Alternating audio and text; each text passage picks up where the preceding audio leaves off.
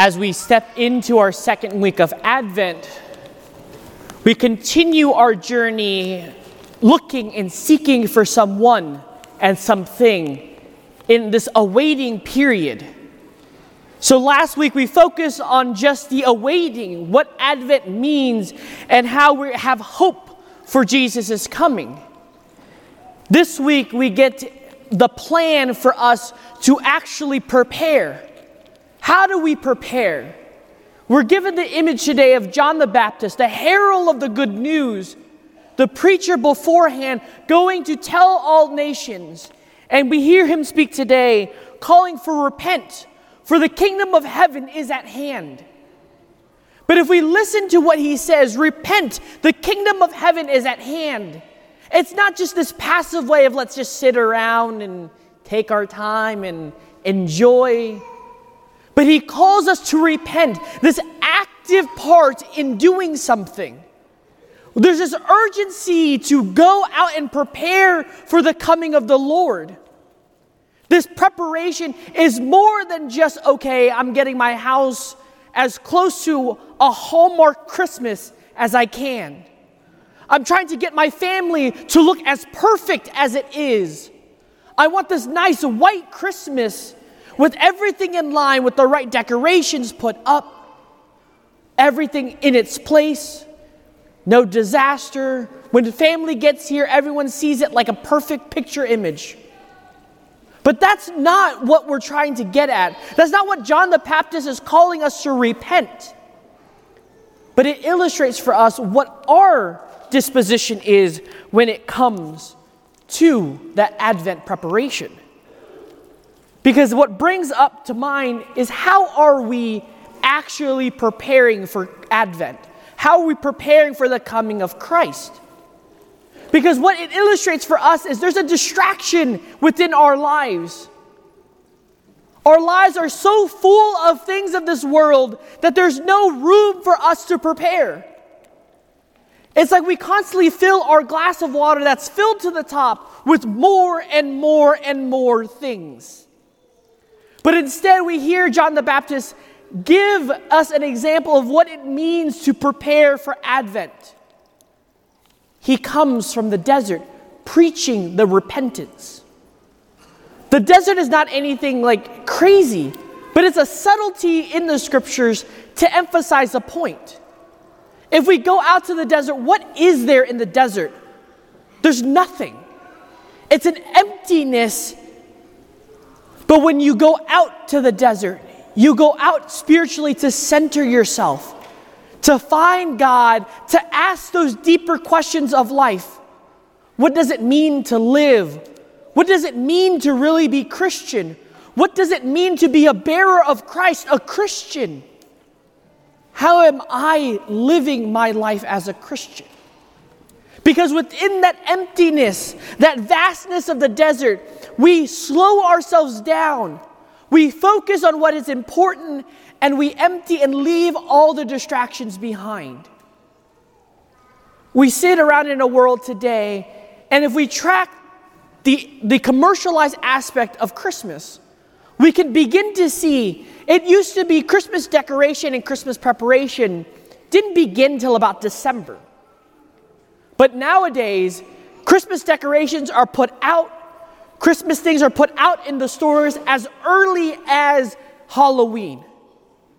Because we want to be distracted by all of these things of the world. Take on this hallmark vision of what it means to be in Christmas, to celebrate Christmas.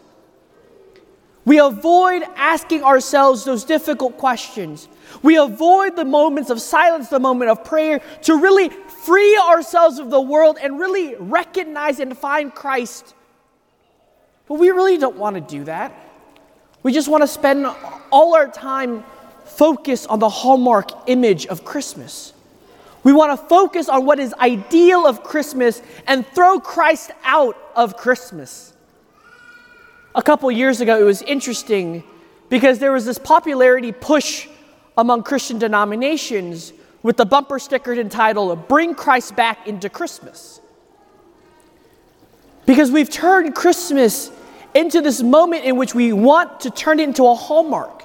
We want to make our lives seem perfect. We want to distract ourselves with things of the world and forget why Christ is coming.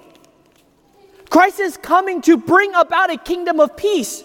The kingdom of God is at hand. That kingdom is a kingdom of peace and of love.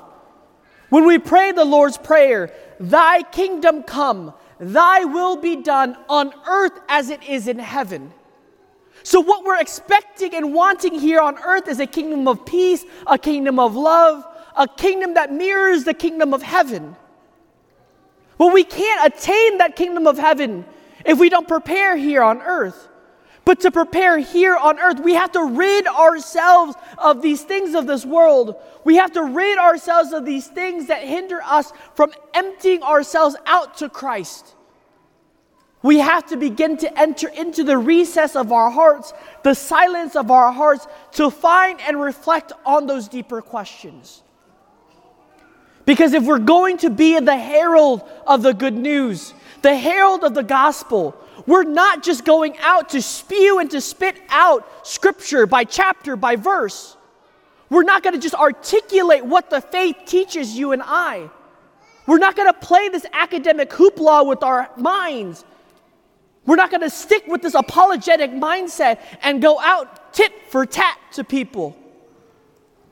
But this peace, this love, this kingdom that he brings is a kingdom of peace and love through action, through living it out. And we see John the Baptist as he's preaching, the gospel describes him as having just the bare minimum, eating the bare necessities.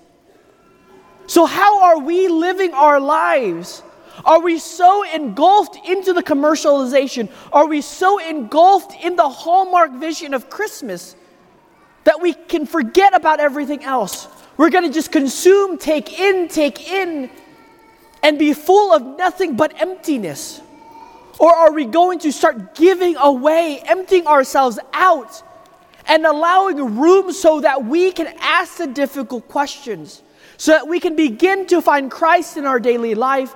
We can begin to identify how he is coming in our own personal life and how he's going to change and affect and grow in our lives so that we ourselves can become John the Baptist, become the heralds of the good news, become the missionaries that go out into the world and share that. It's definitely a lot to think about. It's definitely a lot to process. That's why we get Advent to prepare. There's an active and urgency to this preparation, my dear brothers and sisters. We see the nativity pieces begin to be put out. It just didn't magically appear. For those who go to daily mass know that pieces were being put out slowly and slowly. All the decorations around the church has been slowly put out day after day. It didn't just magically appear all of a sudden. That preparation we ourselves have to do day in and day out, little bit at a time, so that we can begin to have that Bethlehem, to have that manger scene, to have that place in which God can come into our hearts and dwell. If our heart, our house, our spiritual home is filled with the junk of this world, is filled with this material things, there's not going to be any room for it. So my dear brothers and sisters, as we continue this journey of Advent, let us look through and at the example of John the Baptist and really reflect on those inner questions. Is God really the supreme being in my life? Is God the most important thing in my life? Or what is more important? If he's not the most important thing, how do I begin to rid those things out of my life that hinder me from setting God as the most important thing in my life? And if I do so, how is that changing how I act? How is that changing the way I see the world? How is that beginning to change who I am? Because that change comes from allowing Christ in and less of me out. the more of me that comes out, the less of God that comes in. So let us continue together, challenging each other and pushing each other to prepare more faithfully, more worthily a dwelling place, to prepare for God's second coming in glory, and live out that coming every day and every moment, and be transformed by it through our words, our actions, and our deeds. Amen.